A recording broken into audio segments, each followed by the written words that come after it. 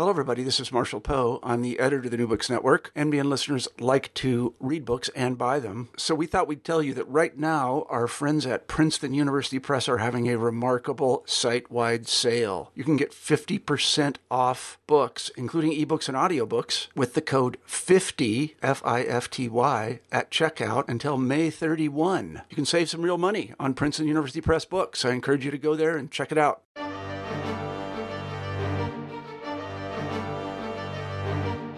Hello everybody and welcome back to New Books in German Studies. I'm Julia Stitter, your host, and today we'll be talking to Lena Wetenkamp about her new book Europa erzählt, verortet, erinnert, or in English Europe narrated, contextualized and remembered, which deals with German literature and its construction and interpretation of Europe. Within this frame, important issues are, for example, the significance of spaces, borders, and multilingualism. Ms. Wetenkamp, welcome to the show. Yeah, thank you for having me. Yeah, the pleasure's mine, and I'm really looking forward to the interview because Europe is such an important topic, especially nowadays. Okay, so Ms. Wetenkamp, I wonder if you could start by just telling us a bit about yourself and so on. So I turn it over to you. Yes, of course. Thank you. I currently hold a postdoc position at the German department of the Johannes Gutenberg University of Mainz. After my undergraduate and master studies in German literature, cultural anthropology, journalism and communication studies, I finished my doctoral studies in German literature just last year in February with a dissertation on the discourses about Europe in contemporary German language literature, which is the book we are talking about today. But let me maybe say a few more words about my background. Growing up in a binational family with a Swedish mother and a German father, I can say that I was always interested in other countries, languages, and cultures, and, for example, lived and worked a year abroad in Brazil before starting my undergraduate studies. This interest in other cultural backgrounds continued until today, of course, and thanks to a scholarship, I was able to spend parts of my studies in Lisbon and perform an internship at the Goethe Institute, New York, before even graduating. These experiences, on the one hand, certainly did shape my view on science, which in my opinion benefits a lot from different cultural approaches. I treat the area of German studies not from a strict national, but rather from an intercultural and comparative perspective. Still interested in other academic and cultural backgrounds, I really like conducting research in international environments and already performed several research stays at European universities. For example, I was visiting scientist at the University of Coimbra in Portugal in 2014 and at the University of Valencia in Spain in 2015. And furthermore, I was Erasmus guest lecturer at the University of Sassari in Italy. I think you can already guess that, on the other hand, this background explains already the interest in Europe as a topic of my book. There's no specific moment or problem which I can define as a kind of starting point for this interest, but I'd rather say that maybe this topic emerged kind of naturally from my personal and academic background. So when thinking about Europe, to me it seems nonetheless quite difficult to say what Europe exactly is and how to define it. You know, I mean, there are different approaches I could think of, for example, a geographical one. So is there something like the one solution to this question? Or how do you address this problem within your book? Yeah, this question on how to define Europe is indeed very complex and complicated for various reasons, and the collective search for a shared or unifying European narrative is, in my opinion, still ongoing. And let me state this right at the beginning, I did not find the one solution or the one narrative either. So if you have hope to get this one solution today, maybe you're talking to the wrong person. But No. We can see what I can offer. So if you look, for example, at this question from a geographical approach and speak of the continent Europe, there will always be uncertainties where and how to draw the borders, especially the eastern one, which separates Europe from Asia. The efforts to determine this border reveal, in my opinion, no actual fact, but rather kind of wish for Europe as a geographically or naturally unified space. Of course, you can look at this question also from a political or socio-economical point of view and equate Europe with the European Union. However, this approach relies on a concept that is only valid for the last decades, and of course, the discourse on Europe dates back way further. In my book, I did not limit myself to one of these definitions, which, in my opinion, will always be arbitrary. I looked at Europe as a discourse that is visible in literary text. My primary proposition when starting with the research was that literary texts are able to reflect the whole complexity of the concept of Europe. Literature, in my opinion, can act in a kind of seismographic way and explore as well as define the current state. Therefore, literature can offer new insights into the question on how to define Europe. However, even when you look at statements from authors or answer to this question in literary text, you will find that they will neither limit Europe to one single concept, but rather use very different ones. You could maybe divide this variety of concepts in more open ones and more closed metaphors. For example, open metaphors depict Europe as a dream or a wish, something we hope for, but which is not yet realized. And there, on the other hand, kind of closed metaphors, I would count images and expressions like the fortress Europe, which you will, of course, have heard in many recent debates. And these metaphors focus more on boundaries, restrictions, and exclusions. So the use of these different concepts in literary texts show that Europe cannot be reduced to one single image. And following that observation, I might conclude that there cannot be only one European narrative either. Yeah, interesting. So you just started talking a bit about the literary perspective. So you basically divide your book into two major parts. While you are looking at essays and pamphlets in the first part, you turn to other forms of contemporary literature in the second part. So you just talked a bit about literature, but why is this second part necessary? Or can you maybe clarify it a bit more? What are the benefits of analyzing discourses about Europe, especially from a literary perspective?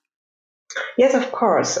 You're right. The aim of my research was a twofold one, and the structure is reflected in the division of my book. On the one hand, I wanted to get an inventory about the concepts of Europe stated by German-speaking authors of the last 30 years, or more exactly from 1980 until today. For this purpose, I analyzed essays by, for example, Robert Schneider, Jacques Derrida, Hans Magnus Enzensberger, Julia Kristeva, and Robert Menasse, just to name a few. And I'd say that quite profound research has already been done concerning essay texts from German-speaking authors from the Romantic period onwards, but an inventory about discourses about Europe in contemporary literature of the last decades was still missing. And my findings were that contemporary authors quite often don't see Europe as a unified and consistent cultural space. That's the concept we find, for example, in Novalis' text Die Christenheit oder Europa, written in 1799, which is often described as one of the first essay texts on the topic of Europe. But contemporary authors, in contrast to that, rather stress the diversity, the heterogeneous and plural structure of it. But a closer look at these texts reveals that this focus on diversity can, on the other hand, foster the idea of the division of Europe into a core Europe and a peripheral rest. In texts from, for example, Giorgio Agamben and even Jürgen Habermas and Jacques Derrida, you will find ideas based on this division, which, in my opinion, undermine rather than foster the idea of the European integration. There's, for example, the idea of a union of southern European countries, a so-called Latin empire that could act as a counterweight to the dominant role played by Germany in the European Union, stated in 2013 by Italian philosopher Giorgio Agamben, and that has been the subject of much debate. But as my research shows, you will find quite similar ideas, of course stated in a much subtler way, in many other contemporary essay texts. But to come to the second part of your question, even if the discourse on Europe is most present in essay text, the second focus of my research was to find out if and in what way this discourse is equally present in other literary genres. So, in the second part of my book, I chose text from two contemporary authors for an exemplary analysis. From the I must say, very broad field of contemporary German language literature, I narrowed my choice down to the two authors Ilma Rakusa and Theresia Mora, whose work I mostly studied in an intercultural perspective or counted to a so-called intercultural literature or migration literature. In my opinion, this analysis from a literary perspective can widen our view about the concept of Europe. The novels and stories from Ilma Rakusa and Theresia Mora address Europe both from a thematic and aesthetic approach. We might elaborate on this later on, but to answer your question, in my opinion, the literary perspective paints a much more complex picture as political and economic discourse. Yeah, really interesting. So let's go on. As well known, some Eurosceptics criticize the bureaucracy of the European Union, as well as the huge power of Brussels, And have you found something similar in the essays you have analyzed or in the other literary texts? And if so, how do they develop their criticism? Yes, of course. This critique on the bureaucracy of the European Union is something we have heard a lot of. And of course, this topic also emerged in essays dealing with the concept of Europe. There are two essays in particular, which are written almost at the same time in 2011 and 2012, which put the topic of criticism of the European Union central, but elaborate this critique in rather different ways. The first is a text called Sanftes Monster Brüssel oder die Entmündigung Europas by Hans Magnus Enzensberger. I think the translation is Tender Monster Brussels, or the disenfranchisement of Europe. This essay, which is composed of a mixture of argument and reportage, wants to inform on the customs and rules of the European institutions and the EU's political and economic roles. In Enzensberger's opinion, today's Europe is involved in a project without precedent because the EU institutions are performing, it's a quote, the first non-violent form of post-democratic governance. That's why he invents the picture of the bureaucratic monster, which acts in a tender and almost not noticeable way. So we don't see it coming. We don't realize what it is doing to our daily life. And to emphasize this image, Enzensberger lists a broad variety of actions in legislation, fiscal revenues, banking transactions, just to name a few, that are not longer of national but of European concern.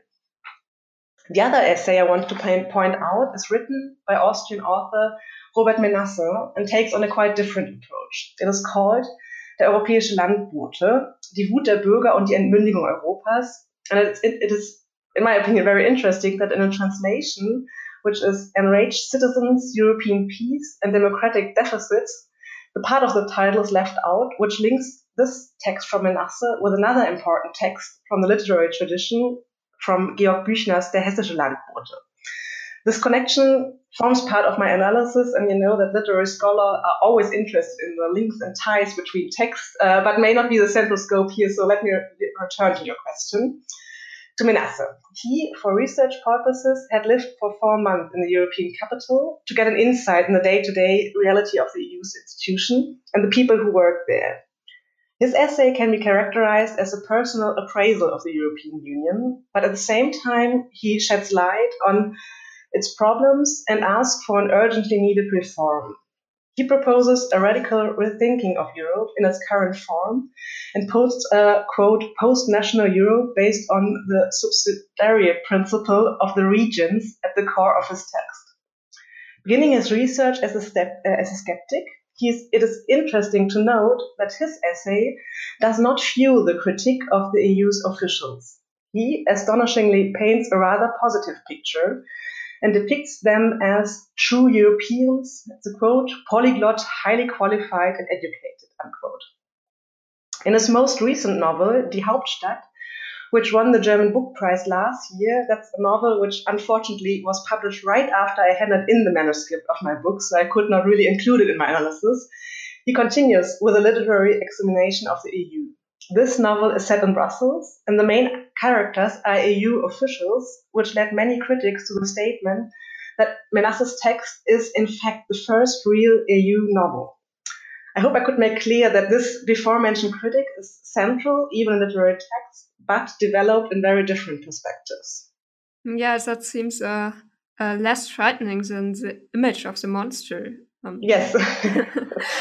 Yeah, so let's turn to another often discussed aspect, European identity.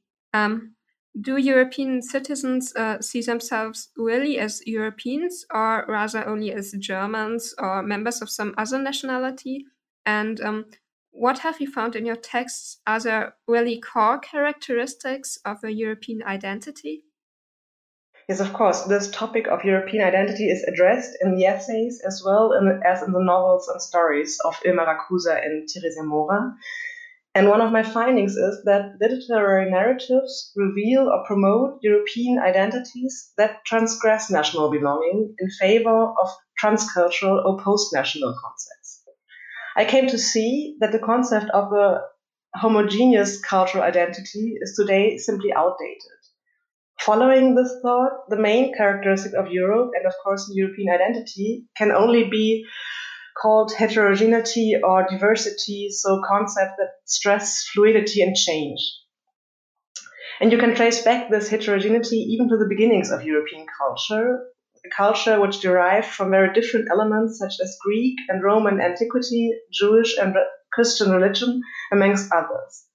My aim was to verify these diverse elements of the European culture in the literary text, and that characters in both Racusa's and Mora's novels deal with the question of belonging, identity, and otherness. The text of both authors can be seen as part of a transnational literature that emphasizes the global or transnational and not national perspectives. For example, Racusa's more autobiographical texts, such as Mehr, published in 2009, engage with topics such as identity, origin, and the role of language in the process of forming one's own identity. The texts show that contemporary biographies are often not limited to a singular country, but rather establish their own Heimat, it's a very difficult term to translate, like their own home in a post-national space. I found parallel structures in Mora's novels, which pose the question to what extent concepts such as family, nation, or language can still count as valid parameters for an identity. The characters of her texts identify themselves neither with the places of their origin nor with family histories. For example, the character of two of her novels, Darius Kopp is his name, stated at one point, "Ich will nicht verwurzelt sein, sondern verbunden." You could maybe translate this as, I'd rather be connected or related than rooted. In my opinion, this example shows a model of a fluid identity, which is shaped by own choice, not by concepts of heritage, and reflects the contemporary state of art, where the boundaries between and within national cultures are becoming more fluid. And of course, remembering the Holocaust is also an integral part of German identity. But how is the Holocaust remembered not only in Germany, but how is it represented in Europe as a whole? And how does it shape European identity? Yeah, that's a very important question, because the importance of remembrance of the Holocaust, not only in German, but in European history, is reflected in many literary texts, of course. I'm thinking, for example, again about the above-mentioned Menasse's novel Die Hauptstadt, where the story is set in Brussels and evolves around the question on how to renew the boring image of the European Commission. The idea of a big so-called Jubilee project emerges, and one of the characters suggests putting the Holocaust memory at the center of this project by proclaiming Auschwitz as the birthplace of the European Commission. But in Menasse's text, this Jubilee project fails due to different views on this subject of the various European nations. For example, the Polish officials proclaim Auschwitz as a German problem. The Germans, on the other hand, point out that the focus on Auschwitz would exclude other religions, for example, the Islam that is by now a part of Germany, and so on. You see, this highly praised novel shows, I think in a rather amusing way, that coming to terms with the past needs to consider very different situations indeed. And this is reflected in recent positions in memory studies, for example, from Klaus Leggevi or Aleida Assmann, who see the European memory as divided. The different nations are divided by different memories of different pasts, causing a so-called memorial divide. Because Western European memory centers on Holocaust memory, while in Eastern European nations, the Gulag memory is central. And Leggevi states an existing asymmetry in the recognition of these pasts and an ongoing competition and hierarchy between these memories. So you could maybe formulate the following task for Europe. There's the need to develop a pan-European historical awareness which will enable European citizens from all parts of the continent to deal better with a common future.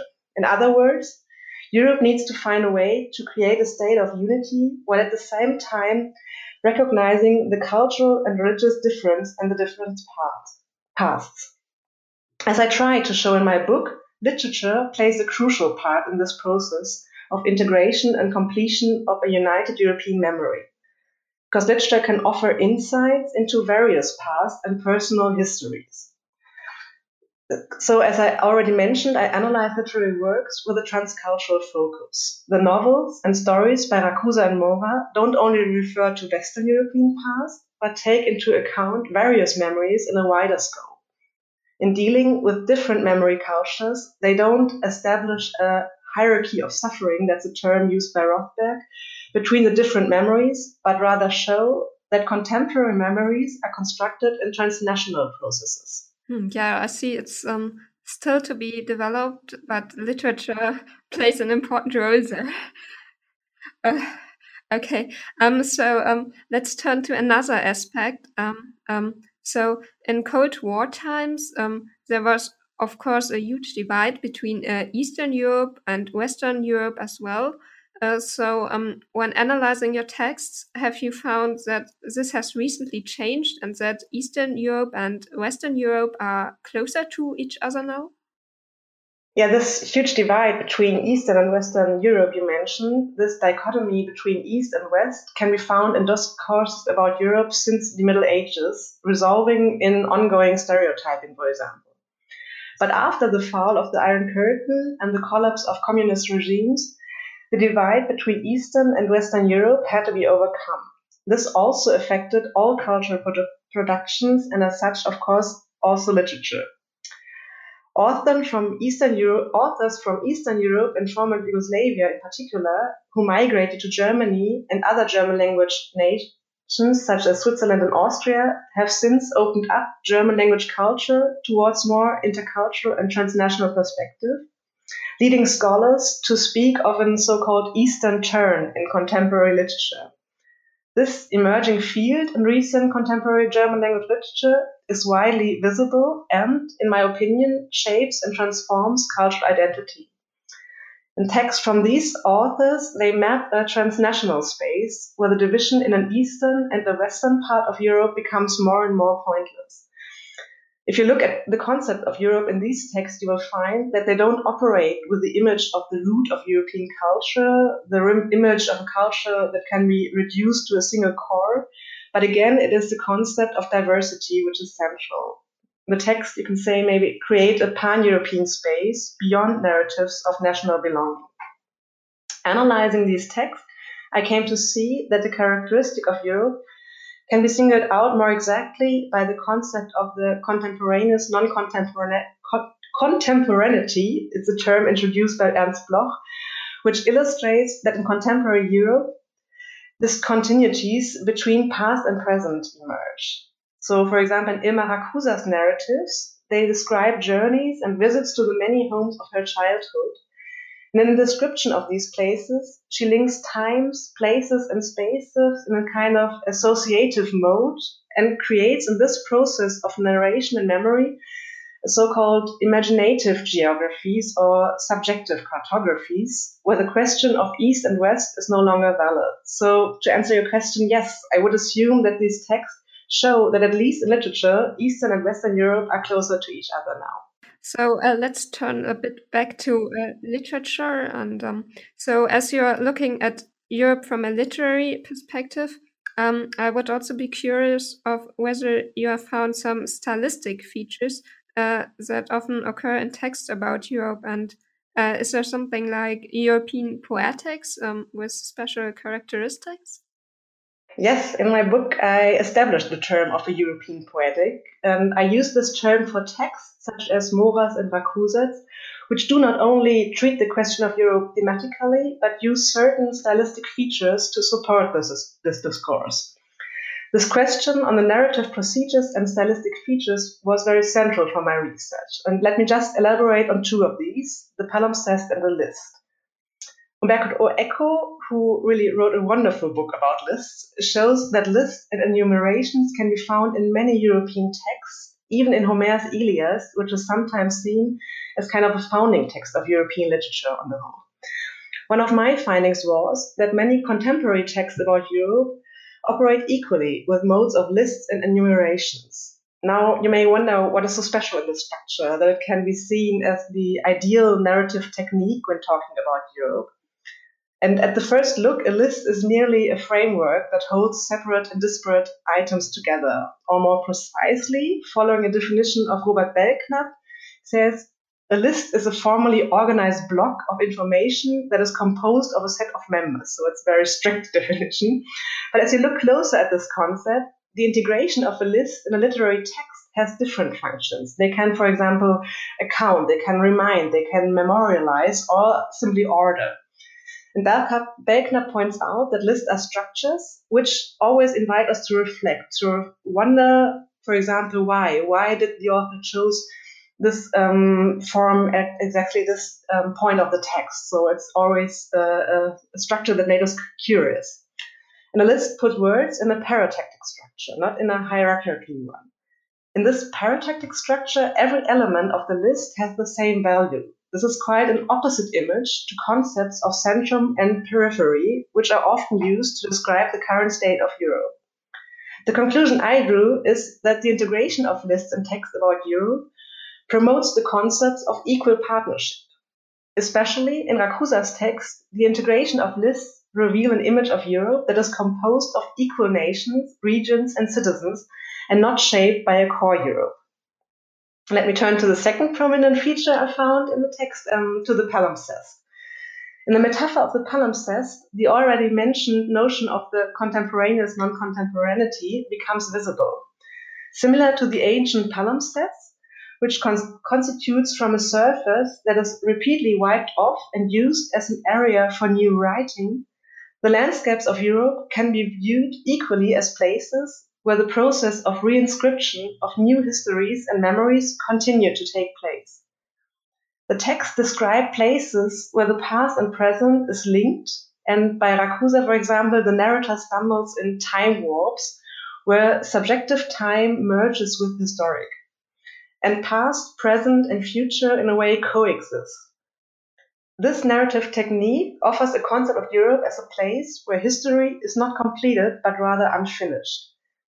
I think it could be very interesting to compare these observations I found in the text to texts from other periods, genres, or even other national literature to verify if you will find the same features and techniques for the description of Europe. But I must say, this needs to be the topic of another book.